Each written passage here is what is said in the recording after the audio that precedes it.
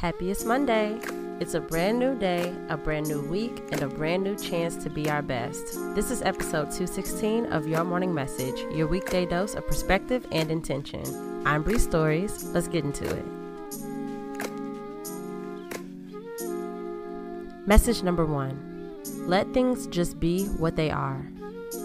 That resistance that we experience when we desperately want things or people to be different, it doesn't feel good. Allow yourself to settle into acceptance.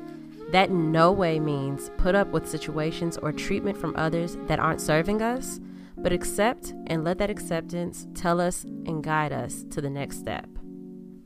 Thank them for showing you what you don't want and let those things and those people be. Message number 2. Swap out the thoughts that don't feel good for thoughts that do. Tap in enough to notice when you're generating unserving thoughts and deliberately challenge and replace them. Message number 3. Be open to receiving the lesson. Naturally, we are our most open when we feel sure that we're going to receive something good. Open yourself more with knowing that all things received are good, even if it's just a lesson learned. This is of the utmost value.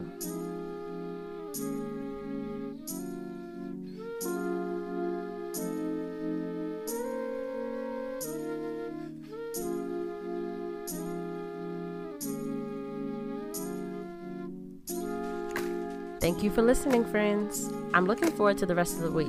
I'll meet you back here tomorrow.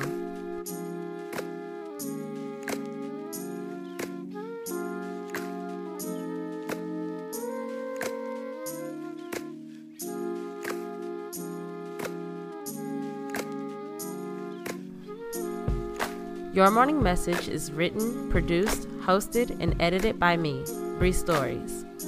Follow me on Instagram at Bree.Stories and on Twitter at Bree_Stories. Music by Kenneth Leffridge. Follow him on Instagram at Kenzino91. That's KENZINHO91. Thank you.